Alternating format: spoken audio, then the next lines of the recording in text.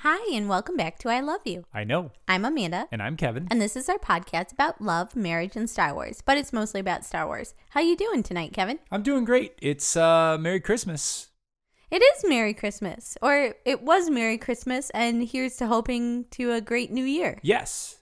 Yeah, so we really wanted to do this podcast literally the moment after we saw the first episode of season 2 of The Mandalorian. We wanted to start talking about it, but out of respect for everybody who, likes to wait until a whole season comes out to binge watch or whatever, we decided to not do any spoilers. So we kind of hinted a little bit at a couple of spoilers at a previous podcast. We told you guys not to listen if you weren't caught up on Mandalorian, but we're going all in now. We are going to talk about Mandalorian season 2.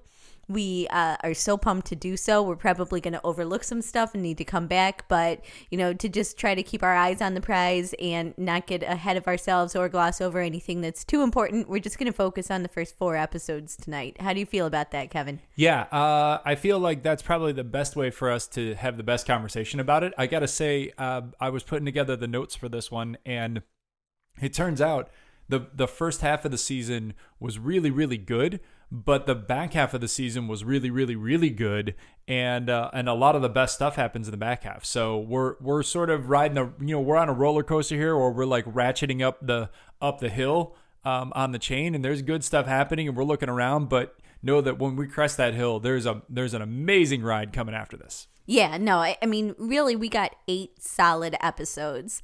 A lot of our predictions didn't really come true. Some of them came true, and it was.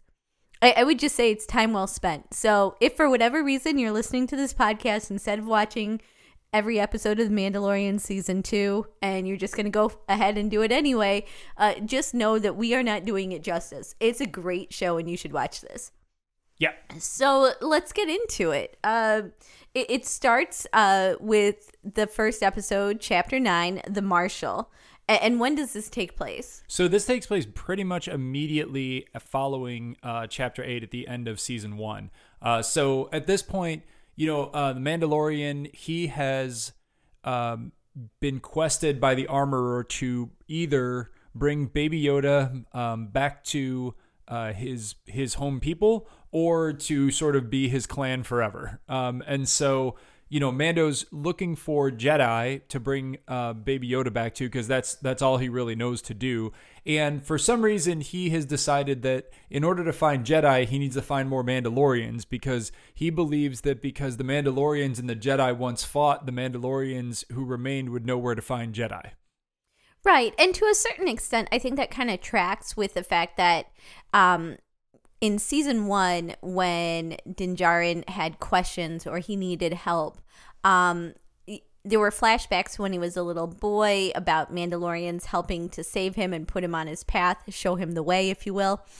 And then also he would always come back to the collective and try to, kind of share in that familial bond. So I think that he feels that he's in over his head trying to find Baby Yoda's family and other Jedi, that for him the best way to start is to be surrounded by other Mandalorians, because that's kind of every time he's been out of luck, he's found salvation with that. That's right. So he goes to some unnamed planet and gets himself into what is essentially like a death match between 2 Gamorreans, to ask this one-eyed dude where to find some more Mandalorians. And one-eyed dude reveals that he knows he keeps track of Mandalorians because he likes to kill them and sell their Beskar. Does not end well for that guy. Yeah, and just to be clear, one-eyed dude actually only has one eye. He's like a straight-up Cyclops of some sort. He's not a guy missing an eye. But yeah, there's we're again out in the Outer Rim. There's a lot of lawlessness. Clearly, the New Republic is not really very good at unifying all of the planets, and so the kind of crime that we got accustomed to during the Clone Wars, outside of, kind of like Coruscant and stuff, like that just continued on all through, the whole rebellion and everything. So, and it's not going away. So that kind of tracks with if we're trying to figure out like why the New Order rises the way that they do, it's probably because nothing ever changed. Yeah, basically. And, you know, there's a line much later outside of Think This episode, but about order and freedom that we'll talk about next week. Right. So anyway, he gets some information and it sends him to Tatooine, that old place. Yeah, and this guy tells him that there's a Mandalorian on Tatooine, and he barely believes it because he said, I just spent a bunch of time on Tatooine. I didn't see any Mandalorians there. And this guy says, go to Mos Pelgo, which is, you know, there are basically 3 settlements on Tatooine. There's Mos Eisley, oh man, I lost the second one, and Mos Pelgo is the third one. And so he's supposed to go there to find a Mandalorian. Right. And if you remember, the last time we were on Tatooine with Mandalorian was where he was with that rookie bounty hunter trying to cut his chops in the guild, and we meet Fennec Shand. So, and then she, as I pointed out, Kevin doesn't die at the end of that episode. I was right. I'm just saying. You were super right. She did not die at the end of that episode. So, anywho, so he feels pretty comfortable thinking that there are no Mandalorians on Tatooine. And he's like, well, why not? Where else am I going to go? Yeah. So, and also, I think one of the interesting things is right before he kills the one-eyed guy, well, he actually doesn't kill him. He doesn't kill him. And it's an interesting nuance to Din Djarin's interpretation of right and wrong. And I really can't even describe the scene accurately. So, you know, you have to watch this. Yeah.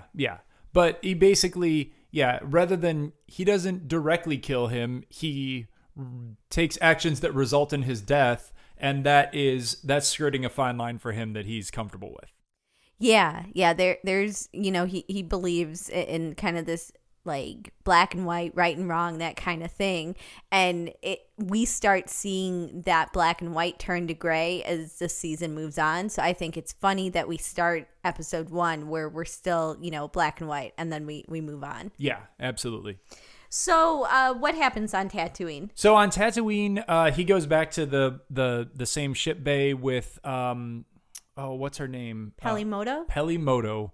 And she's very excited to see Baby Yoda. She agrees to babysit while Din Djarin's off doing his errand. She kind of gives him directions to Mos Pelgo and lends him a speeder. She lends him a speeder, and she warns him that he can't fly there in his own ship because some reason they'll see him coming or something. So he goes there in a speeder. And when he gets there, he starts asking around for someone who looks like him. And the bartender says, oh, you mean the Marshal? And then in walks a guy wearing Boba Fett's armor. Yeah, and I think it's really, you know, just kind of, we've talked about this being a space western. The guy walks into the saloon wearing the armor, like immediately after that, oh, he's the Marshal. So everything that you know from westerns from, you know, the 50s and 60s or whatever, like that's kind of what this evokes. And it's pretty funny. Yeah. And on top of it, the actor is Timothy Olyphant, who was in Westworld and actually does modern westerns.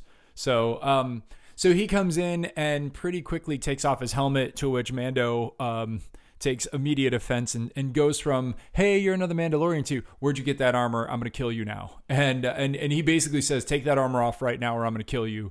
And the Marshal's like, oh, man, okay, fine. We're going to have a shootout right here because I'm not a Mandalorian. I got this armor from some Jawas. And then as they're about to have a shootout, a big rumble happens and we find a crate dragon running right down Main Street.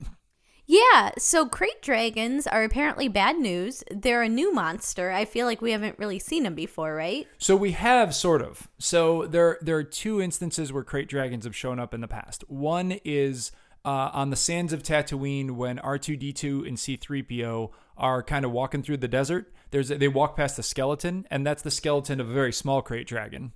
And then secondly, when Obi-Wan scares away the sand people by making a really loud, weird noise, that is the scream of the crate dragon.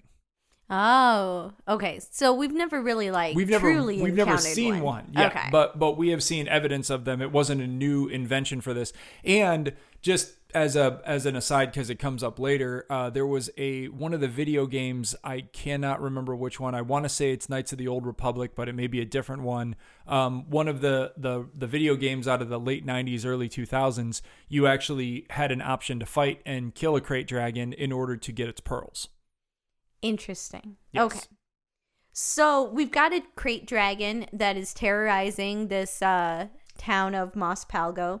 We've got a marshal who has armor that doesn't belong to him. We've got a upstanding, if you will, a sense of honor Mandalorian who wants not only information about other Mandalorians, but wants to restore the Beskar armor to the true Mandalorians. And we have Baby Yoda just being babysat, apparently. Yeah. Yeah, and so in what becomes kind of a pattern for Din Djarin is he agrees to take on some sort of very difficult side quest in order to get a small forward motion in his personal quest. And in this case, because he really doesn't want to kill the Marshal, he agrees to help kill the crate dragon in exchange for him voluntarily giving the armor back. So they go to the home of the crate dragon, which is in a cave that was formerly occupied by a Sarlacc. But the thing is that they don't just go to the cave. They go and they negotiate with the Sand People first. Yes. And I think what's really interesting about this is that our entire Star Wars viewing time have thought that the Sand People are monsters. I mean, remember episode 2 when Anakin goes and slaughters all of those Sand People? And obviously it's some overacting and bad overacting at that, but we have been meant to always believe that they are terrible. We know that they're dangerous from A New Hope, but to find out that they're just people trying to make their way in the desert in a galaxy far, far away, maybe a bit more violent, but to know that they can be reasoned with, they're not truly monsters, they just have a different set of priorities and are perhaps more violent than you and I might be. That deal is negotiated by Din Djarin, and the Marshal is really upset about it. He's kind of like, man, we're going to get our you-know-what's handed to us if we keep talking to these guys. And to strike an accord, the Sand People pass this terrible beverage along over to them to drink. And I guess, what is it? I don't even know what that is, but it looks like it's terrible, but it's one of those sort of like, it's, kind of a peace pipe sort of like we share the terrible drink and now we're friends sort of situations. Yeah. The other really neat thing is that the Sand People speak in grunts, but also in sort of a hand sign language.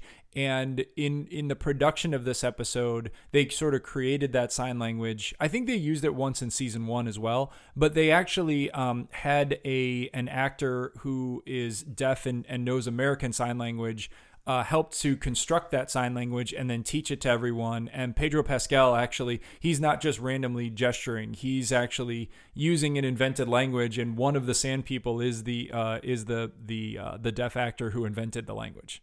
That's really cool. Yeah. So Din Djarin negotiates this peace between them in light of a common enemy, and they realize that together the two forces are strong enough, maybe, or at least plenty enough to try to wage an attack, and then things happen. Yeah.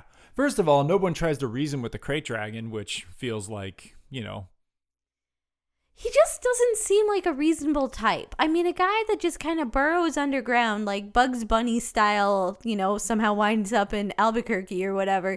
And then it comes out, pops up, eats everything, and then goes back burrowing, destroying on his way down. I just don't feel like that's a dude that you say, hey, man, you got 5 minutes to talk. Yep, fair enough. And they don't. So long fight scene ensues, and what they basically end up with the result that they should have started with, which they try to they go to this very complicated plan of let's bury a bunch of bombs right outside its house and then draw it out and get it to come out really far out of its house, and then we'll detonate the bombs. And when that doesn't work, then Din Djarin basically takes just a whole bantha's worth of bombs, flies inside of it, and detonates them and then flies out, which feels like feeding it the bantha bomb seems like would have been the first thing I would have done, not the last thing I would have done. Yeah, and I think it kind of reminded us of Guardians of the Galaxy 2, the scene. It goes on just a little bit too long, and I kind of feel that that's a thing that happens in several episodes in season 2, but it doesn't take away from how great this is. But if you guys remember your Marvel Cinematic Universe with Guardians of the Galaxy 2, what's his name? Drax in the opening scene. Yeah, Drax in the opening scene. He goes in and he's like, the skin is too thick to be pierced from outside. I must go inside. And it's like, no, it's going to be the same thickness. Yes. But yet somehow it's not in Mandalorian season 2, chapter 9. That's right. You can blow it up from the inside when you couldn't blow it up from the outside. But a long story short, the Krayt Dragon gets blown up. The Sand People claim the pearl. And the Marshal gives the armor back to the Mandalorian, and who do we see on the ridge overlooking this whole thing is a scarred-looking fella who has a face we kind of recognize. Yeah, it's a face we've maybe seen millions of times. Yeah. Yeah. Mysterious man on the ridge, and then we're off to try to find more Mandalorians and more Jedi. And how do we do that?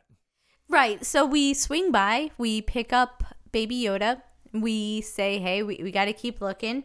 And we find out that Pelimato has said, oh, great, you killed the Krayt Dragon and you brought back some Krayt steak. Apparently, that's a thing. And she's like, and also I found somebody for you to give a ride to, hitchhiker style, I guess, or taxi cab, whatever. And it's this frog lady, and she needs a ride. So Frog Lady is a biped frog lady holding a jar full of her frog eggs. And she needs a ride. And she's got to go meet her mate or spouse or frog man, whatever we want to call him.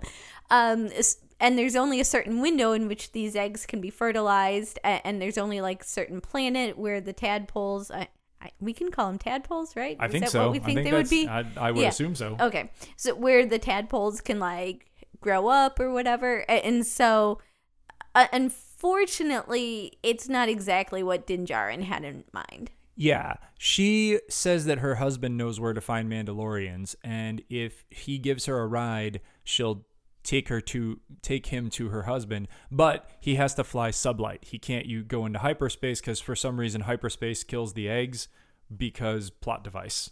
Yeah, kind of a really far-fetched plot device, but I guess it is, if for only the reason that if you're flying from one star system to another on sublight speeds, you're going to be flying for like literally years and years and years and 100 years. And yet he somehow manages to do it in minutes. Although this is something that came up back when the Falcon's hyperdrive was broken and they were flying from the asteroid belt of Hoth to Bespin. Somehow you can do it sublight and you can still get there relatively quickly. Sometimes the time of space doesn't make sense. It's okay. Okay. So this is what is basically the premise of episode 10 or chapter 10. And it's called The Passenger, which refers to Frog Lady. And she seems really nice. Unfortunately, she only speaks Frog. And even though the Mandalorian speaks a few languages, they don't have any overlap as to what they speak. So that's, challenging at best. And also, remember Baby Yoda, how he's just a little buddy? Yes. Yeah, and one day he's going to be a bigger buddy, we hope. Hope so, yes. But he's got to eat to be big and strong. Yes. So what does he keep doing? He keeps sneaking off and eating her babies. Well, they aren't her babies yet. Fair enough. They're her soon-to-be babies. Sorry. He eats her eggs. That's true. They're unfertilized eggs. Yeah. But, so, I mean, like, you didn't make scrambled eggs this morning, but sometimes you do. So it's kind of like that. It's kind of like that, though, to quote, or to butcher quote, somebody from Lucasfilm said, it's kind of like eating chicken eggs, except chickens aren't sentient. And it's disturbing, which is funny. And I'm like, I guess it is. And it ends up being a cute little bit. But like when you think about it too much, it's like, boy, you're eating the unborn of a sentient species that can like talk and stuff. But Baby Yoda keeps dipping in there and sucking these eggs down, and it is pretty cute. Which also would track as to why she's got a whole jar full of her her eggs, otherwise, like, she would just have the one egg. Like, right. Yes, all of her eggs are in one basket, but she has many of them, so that's it's true. okay. And it's definitely, I think the sort of the meta point there is that Baby Yoda is still, he is innocent and somewhat undisciplined, and Din Djarin is really having a hard time because he catches him doing it a couple times and tells him not to, and he just keeps doing it, right? So they're definitely having a little bit of a tough relationship in terms of, Baby Yoda seems to generally understand what the Mando's saying, but does not always obey him. Yeah, and I'm not saying beat your children, but Baby Yoda might need the threat of a spanking here or timeout or something, because he is not...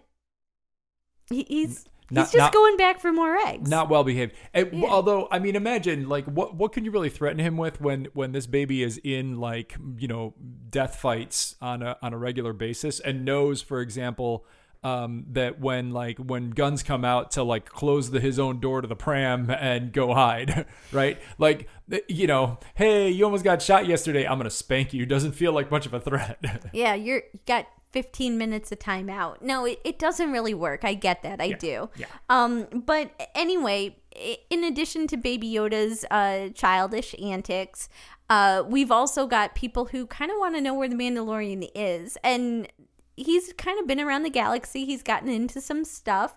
And that includes some New Republic X-Wings. Yeah, and this is interesting because this is one of the first times that we see, so we saw some New Republic official stuff in season 1 when Mandalorian, when he participated in the prison break on the prison ship, and we kind of got to see some New Republic government, and we saw those X-Wings come and blow up the base where he left that beacon. Those same X-Wings, they seem to be kind of like space cops. And they're flying around and they're enforcing New Republic, laws and regulations. And because he's traveling sublight, they catch up to him and ask him to turn on his transponder, which he doesn't have. And then they they do get his ID number, and they find out that he was the guy who broke prisoners out of that prison transport. And they kind of don't take kindly to that and chase him down to the planet and ultimately cause him to crash land on some ice planet while they're pursuing him. But I do think that this is interesting because it's the first time that we see a government in operation that's not the Empire. Yeah, and it's such a dysfunctional government is what we wind up learning, is that they, crash him down, but they don't really care about following up that badly. So he's crashed. He's looking at the damage onto his ship. He's totally incapable of controlling Baby Yoda from eating all those eggs. Frog Lady still doesn't speak any language. She keeps trying to communicate, but she doesn't do so very well. And they're going to freeze to death. Yeah.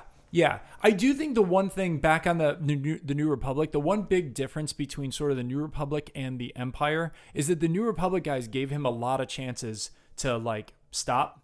And, and they said, don't make us shoot you. Don't make us do this. Don't make us do this. Where the Empire would have definitely just blown him out of the sky.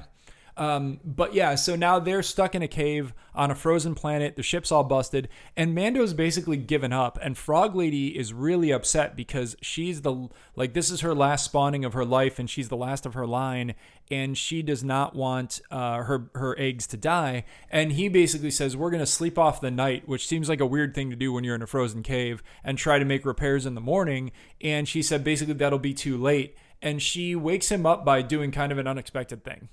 Yeah, so for whatever reason, she decides to basically have a spa day. And well, but before the spa day, right? While Mando is asleep, she wires into some droid that blown up assassin droid that was on his ship. Oh yeah. And because she doesn't speak basic, she wires into that droid's vocoder and is able to speak in the voice of the droid, which wakes the hell out of Mando because he starts hearing this assassin droid talking to him, and she gives a rather impassioned speech about, like, don't you have any honor? Didn't you make a deal with me? You promised me to get me there by this time. Why are you giving up? Like, there's no honor left in the galaxy, kind of thing. And that spurs him to action. It does several things. First of all, it spurs him to action. Secondly, it again appeals to Mando's sense of honor and code. And, we continue to see that reiterated. He wants to do the right thing. How he got into bounty hunter, like land that's a little interesting given what we know about his moral character. But then I think the other thing, and you and I were talking about this before the pod, is that Frog Lady up until this point seems kind of backwards. We don't know much about her, but she doesn't seem very sophisticated, very technical, and it turns out she is very technical, very sophisticated, very sharp.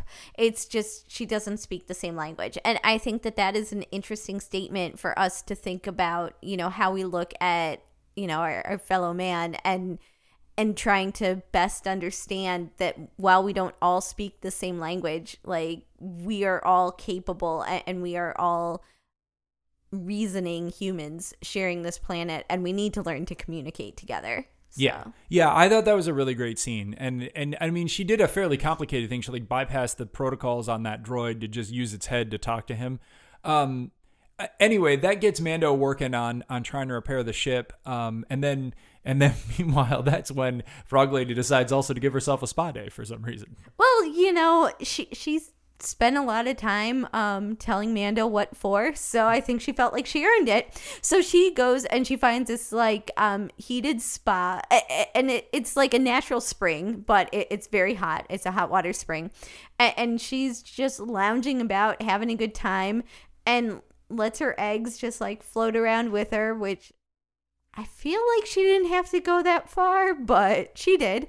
So it just makes it a little bit more challenging to clean up, because eventually Mando and Baby Yoda go and they find her, and they're like, what are you doing? This isn't part of the plan.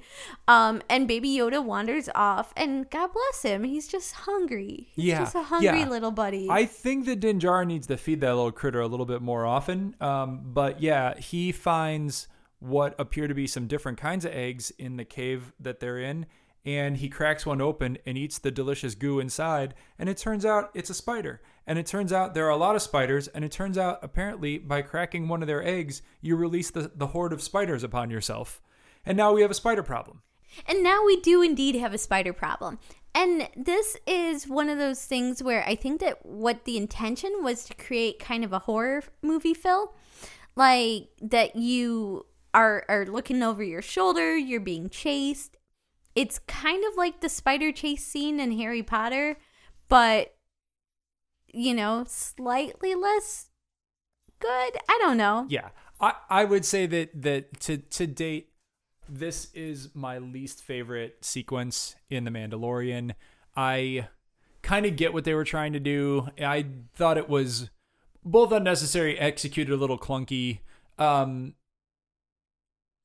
It got some action in there, but it really didn't. I mean, it didn't end up being all that great. But long story short, the spiders in of various sizes, from tiny little guys up to a giant, probably like 300-foot tall spider, chase them back into the ship. They seal themselves into the cockpit. They try to take off, even though the ship's pretty busted. Almost make it, and then a giant spider falls on them and crushes them down. And then who shows up at the very last minute when all hope seems to be lost? Those New Republic pilots. Yeah, which feels like kind of a Deus Ex Republic, and just the sort of typical, like, there are no options left, and then somebody comes from outside and saves us. But it does lead to a really, really interesting verbal exchange after that. So I'll maybe forgive all of this for this little conversation that happens after. Right. And I think this kind of sets up some future Marvel or future Disney content, and it sets up kind of our understanding as to why the New Republic is not as effective as we hoped it would be. Yeah. So the New Republic pilots, basically Din Djarin says, hey, cool, you killed all those spiders. Can you come help me patch up my hull? And they both point blaster rifles at him, and they say, hey, we reviewed the tapes and we saw that you were on that prison transport. And he says, am I under arrest? And they say, but also we saw the part where you risked your own life to try to spare the life of the guard that died. And then you also apprehended your own co-conspirators and locked them up on that prison ship. We could use some more people in the galaxy like you. And he basically, in his own way, Mando says like, well, all right, how about I forego the bounty on those guys if you help me fix my ship? And they're like, we'll not pay you the bounty on those guys and also drop the warrant, and hopefully we'll not see you again. Yeah, so he's still got a busted ship. He's still got a frog lady whose eggs are going to expire soon. And he's got what we believe is still a pretty hungry Baby Yoda. And still some spiders hanging around. And he's still got to take Frog Lady to Trask. Yes. And I think at the very close of the episode, Baby Yoda sneaks one more egg out of his little like cloak and slurps it down for a little final point. But they do get into orbit. They're confined to the cockpit because that's the only thing he could pressurize. Ship's not doing well, but it's enough to kind of make it to Trask and attempt a landing. And so we're into chapter 11. Chapter 11 is called The Heiress, and this is a really great episode. I would say that this is the first episode of the season that just, knocks your socks off. Like, the first episode was good. It was longer. It was, 45, 50 minutes. The whole scene with Frog Lady in the passenger in chapter 10 was like, okay, moves the plot along a little bit. You got some good Baby Yoda content. He's still not using the Force. Like, why doesn't Baby Yoda use the Force and just like zap all those spiders away or something? But no. So we're craving something great, and chapter 11 brings it. Yeah, absolutely. So they basically crash land in this little settlement on this planet Trask. And a Mon Calamari guy. So it's interesting that the population of this is mostly Mon Calamari and Quarren, who are the two species that live on Mon Calamari and fought in a civil war during the Galactic Civil War. But they generally don't get along, but they seem to get along okay on wherever this planet is. So Mon Cal says he'll fix up the Razor Crest for some money. And meanwhile, Frog Lady and her husband are reunited, and Frog Man, I guess, basically he points Din Djarin to this little inn tavern where he says he can find someone who can take him to some Mandalorians. Right. And I will say, because we've been striving for some point in this podcast to talk about relationships, like, I get it, sort of. But Frog Lady and Frog Man are so happy to see each other, and they just like look at each other and they hug, and then they have like meaningful glances. I feel like it would have been okay for Frog Man to kiss Frog Lady. I thought he did kiss Frog Lady. No, they don't kiss. Really? Yeah. Huh. I know they hug.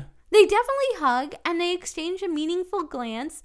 And I mean, if necking is purely just rubbing of necks, then they do some of that.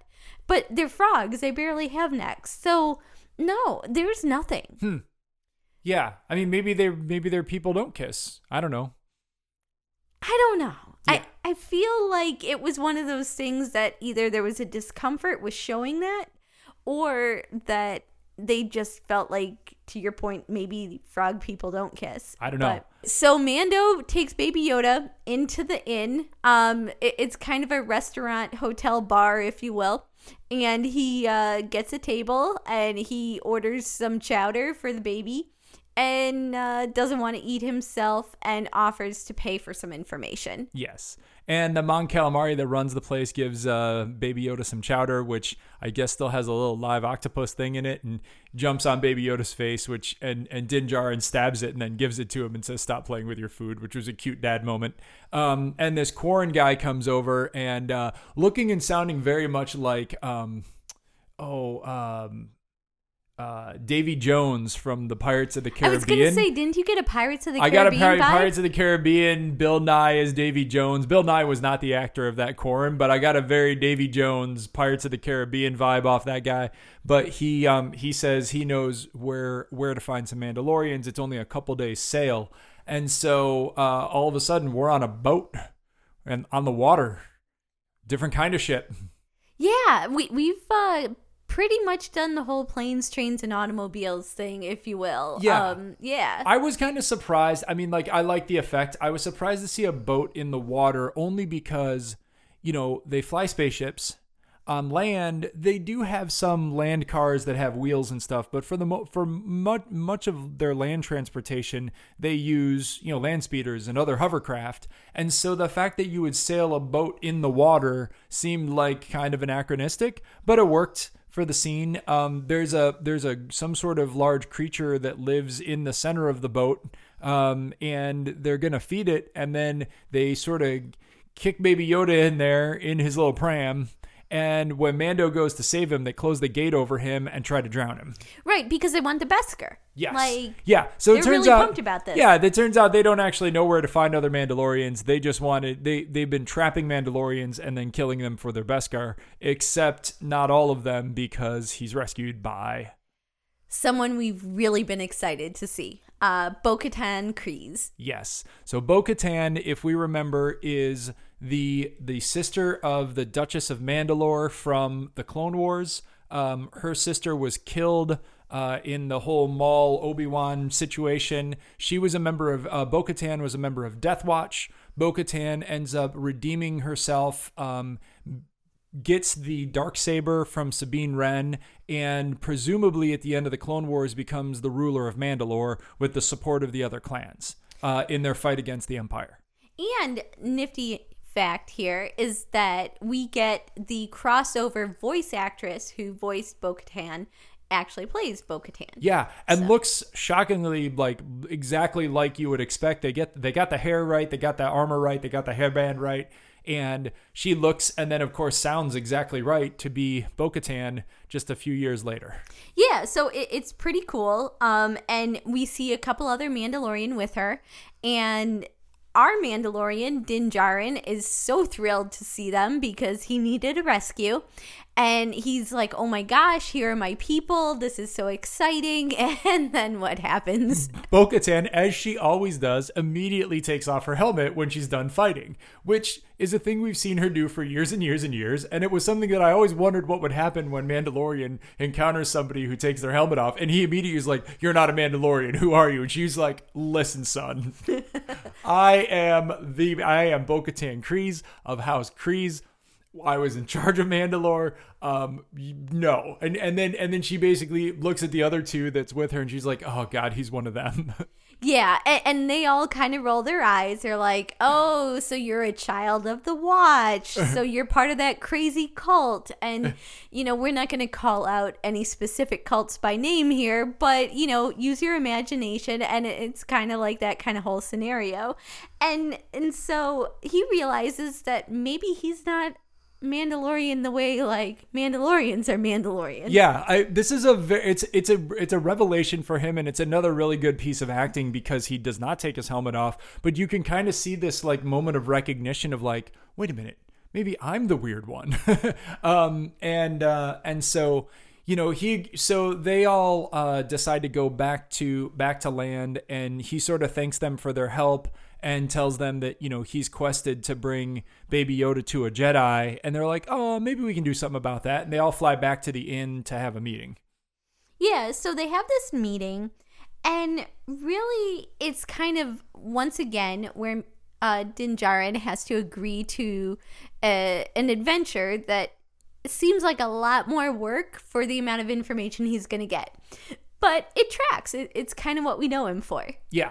And this is kind of what he does, and he has no other choice at this point. But basically, Bo-Katan says that there is an Imperial cruiser full of weapons that the Empire is trafficking around, and that she's been attacking these ships to try to get weapons, and she's on a mission to retake Mandalore. And he's like, "What? You can't do that." And she's like, "You like hell I can't." And so she says, "I will if you help me get these weapons and take over this ship, then I'll tell you where to find a Jedi." And it's another one of those like very kind of Vader style deals where the deal keeps getting bigger as they go. It starts with help me get the weapons, and then it's help me take the ship, and then it's help me take the ship intact, and then it's stay on and help me take Mandalore. But they have a very cool whole fight sequence through the ship and taking over the ship, and we get to see some really good live action, full on Mandalorian team battle.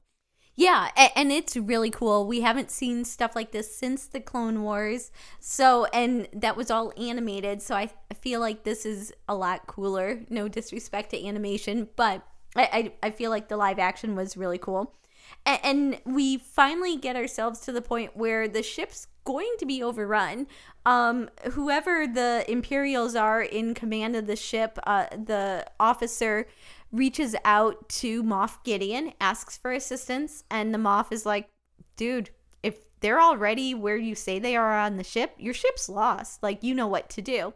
And there are two fairly rookie-looking pilots flying the ship, and they look like they, like, just joined the army. You know, they're not really, you know, they haven't been veterans, if you will. So, the officer shoots them, and he's like, I'm going to take the ship down. They're not taking the ship. They're not taking me. And we're just going to make a big old mess. Yep. And of course, you know, our heroes prevent that from happening. You know, they break into the cockpit. They throw him out of his seat, pull it out of the dive. And Bo-Katan starts interrogating the officer. And she says, does he have it? And he says, if you have to ask, you already know. And she said, I want to know where the Darksaber is, and I want to know where Moff Gideon is. She's like, I promise I won't kill you if you tell me. And he says, you won't, but he will. And then he crunches down on like an electric cyanide capsule. Yeah. Very Hydra moment right there. Yeah. So they manage to save the ship. You know, they have kind of a really good moment at the end where Bo-Katan tells Din Djarin, you know, like, could really use your help in reclaiming Mandalore. And he's like, I've already got a quest. I can't really do this. And I think it's very interesting. She says, this is the way. Yeah. So she tells him where he can find a Jedi. Yes. And she tells him to go to the forest planet Corvus and look for a Jedi named Ahsoka Tano and tell her that Bo-Katan sent you. Yeah. And so at that point, everything that we've been waiting for, we think is going to happen, but it totally doesn't. It doesn't. So, yeah. So it's like, yay, we're going to find that we've seen Bo-Katan. We've seen her fight. We're taking back Mandalore, apparently. And now we're going to see Ahsoka. And we get to chapter 12, and we're not going to do that right now. And chapter 12 is called The Siege. And as soon as we saw the name, I looked over to you and I said, do you think we're going to see a flashback of the Siege of Mandalore? And you're like, maybe. No, we're not going to get that either. We don't get that either. So, anywho, we're not going to get to see Ahsoka Tano yet. No, which means this podcast, we're not going to talk about Ahsoka Tano, which is means that we've got a lot to talk about next week. But yeah, The Siege is... It was almost, I mean, it's a very good episode, and it advances some of the plot elements, and it brings back some friends, and it sets up some other things. But really, it's kind of it's look, and I'd say this with no derision at all, but it's a bit of a filler episode. Like it's there to sideline us away from meeting Ahsoka. And it's to do some other things, but it's basically Mando goes back to Navarro on his way to Corvus because his ship, the Mon Cal, did not do a good job, which is why this bothers me. But I do a little rant here. The Mon Calamari are legendary starship builders. They built the Calamari cruisers, Home One, right? The Radis. Like those big bubbly, like the basically the big command ships of the rebellion. They're good at this. They're Mon Calamari cruisers. Like they are a spacefaring people. They are super good at this. They're good at building ships and fixing ships and ships of the generation that the Razor Crest is. And so the idea that this Mon Calamari like rigs it up with ropes and stuff for some reason and makes a mess out of it, and that Din Djarin's kind of like gives us like, oh, Mon Calas, these guys, right? Feels weird to me, like because they're actually super duper good at this, and it was a little bit misplaced, like kind of like making the seafaring guy represent his whole species when that was an unfair characterization of the whole Mon Calamari people.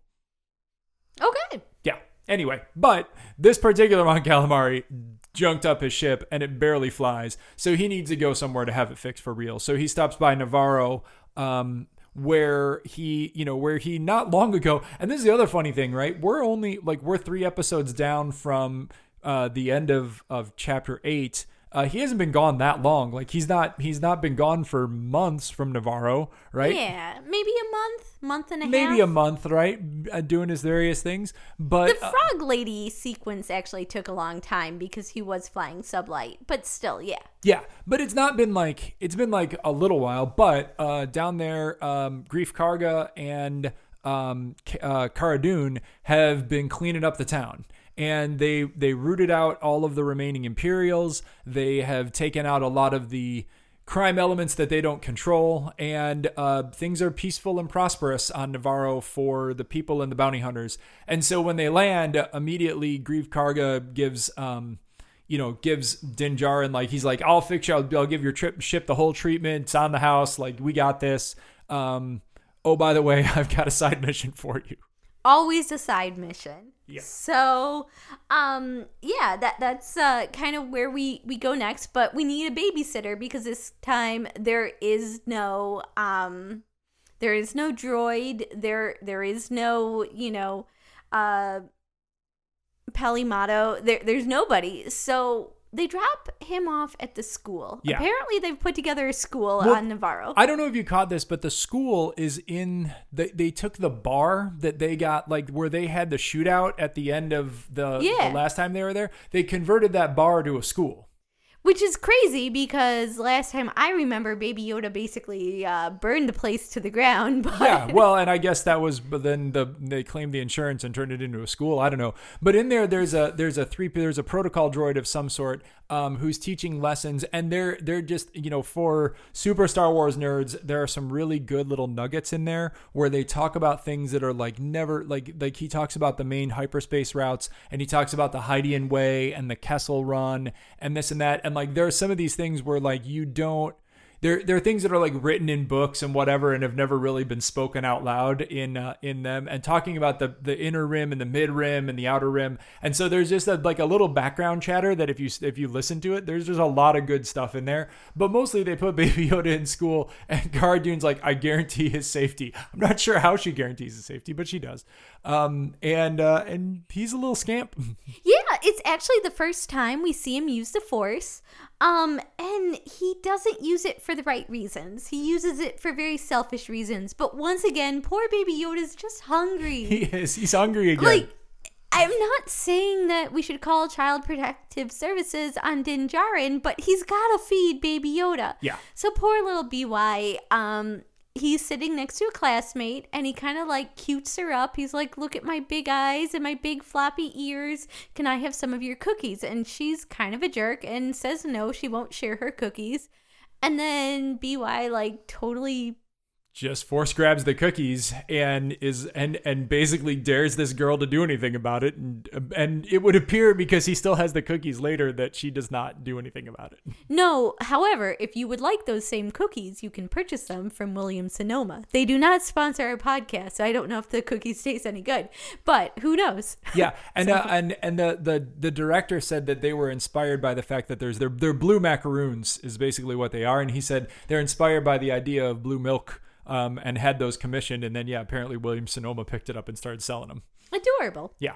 Anyway, so Baby Yoda's fine. The mission, the last thing that they need to do to clean up Navarro is there's this little Imperial base, and it's only got one squad, and it's by the lava flats, and they're like, if we could just blow up this base, then we would be totally in the clear. And Din Djarin's like, sure, what the hell, let's go blow up a base. And they bring along as their getaway driver Mithril, who you remember from the very, very first scene of the entire show is the first bounty that we see Din Djarin catch and bring back to Navarro. Yeah, and here's the problem, though, is that when you have someone who's an indentured servant, which is what he is, yep. When you have someone doing that, are they loyal to you? No, they just don't want to die. Yeah. So that's the problem, is you need to have people who are all in on the cause, and this guy's not all in. No, I mean, I don't think, yeah. I think the wild thing, though, is that it's once again, and we've brought this topic up a bunch of times before, but like slavery and indentured servitude, nobody bats an eye. Like they basically get there and Mando's like, oh, hey, this guy. And Grief Karga's like, yeah, I had you pick him up because he was my accountant and he did some creative accounting and now he owes me 300 years of servitude. And through the episode, Grief Karga like gets him to do stuff by taking years off his sentence, but it's basically nobody addresses the fact up into and including the fact like New Republic guys show up later, and no one's like, oh, you're putting people into unpaid slavery for years. No one seems to be concerned about this. It's just the way of the galaxy. It's wild. Yeah, the Republic, the New Republic, the Empire. Everyone totally comfortable with slavery, totally comfortable with treating people and other beings as less than. And I feel like that is a significant problem that never truly comes to roost. And we need to, hopefully in new Star Wars content, which we've already talked about, that's on the way, hopefully some of that will address this. I hope so. I mean, I'm not that hopeful though, because we know that by the sequence on Canto Bight, there are still kids being held slaves. Oh man, I forgot about that. So I mean, we're gonna get 25 years from now, and it's still gonna be a pretty big problem, and not in the Outer Rim. Like Canto is somewhere in like civilized space, right? Yeah. Yeah. Oh man, I forgot about that. Yeah. Sorry, dude. Not gonna fix. Not gonna fix.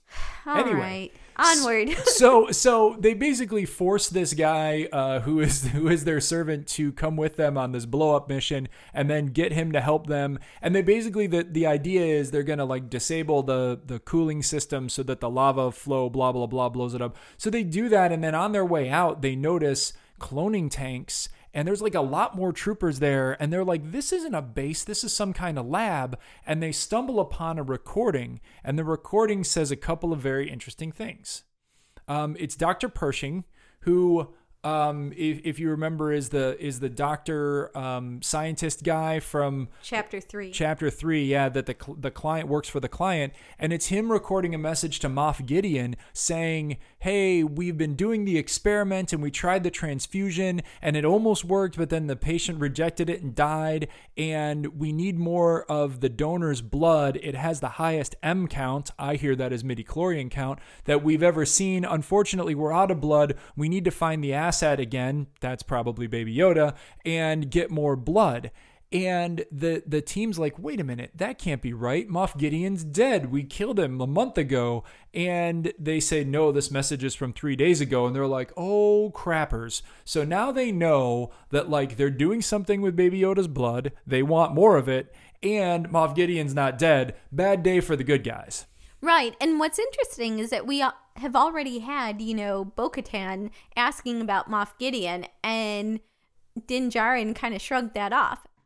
Yeah, that's true. I mean, he was uncrashing the ship at that moment, so maybe he didn't hear her. But yeah. He seems like the kind of guy that's really good at multitasking. Yeah, and that would have been weird. Yeah, he probably could have said, yo, I think I killed that guy. Yeah, but no, that doesn't come up. No, that's true. So here we are, and then now he's like, oh man, Moff Gideon's still alive. That's a problem. Yeah. And he's coming for me. That's also a problem. We need to get out of here. Oh, also this base is about to blow up. That's a problem. Oh, there are clones in these jars. I wonder what they're... we're not going to worry about that because we got to get out of here. And so they get out of here, chase, go back home. And then... His ship's repaired. And he thanks everybody and says, I'm going to go to find this Jedi now, and cool. Yeah, and Cara Dune's promoted to a full-blown marshal. Yeah, like, those everything's same, pretty great. Yeah, those same X-Wing pilots show up and start asking about how did that base blow up? Like, what happened? And she's like, I don't know. It was just out there and then it blew up. And they're like, come on now. And she's like, oh, whatever. And then they start talking about Alderaan and they talk about the New Republic. And she says, I'm not a joiner. And then they give her a New Republic Marshal badge and say, hey, you should join, you should be part of this. And so they leave it hanging whether or not she accepts that, but they offer her. And it's really interesting because one of the other guys said, he's like, oh, who'd you lose on Alderaan? And this is the first time where we really see like an emotional Cara Dune. And she said, everyone. Yeah, which feels like a fairly insensitive question. I mean, Yeah. Well, I mean, I wonder if like maybe he thought that she was born there and then moved somewhere else, and she had like a great aunt and uncle who lived there. Or to something, be fair, but... she wasn't on Alderaan, so there were definitely there's an Alderaanian diaspora. So like I guess maybe. But that brings us through halfway to the season. Yeah, and there's one last little subtle point that most people missed. In fact, I missed it on the first watching, but they pan back to Moff Gideon's cruiser, and one of his officers says, "I've made contact with our asset on Navarro. They've placed the homing beacon on the Razor Crest."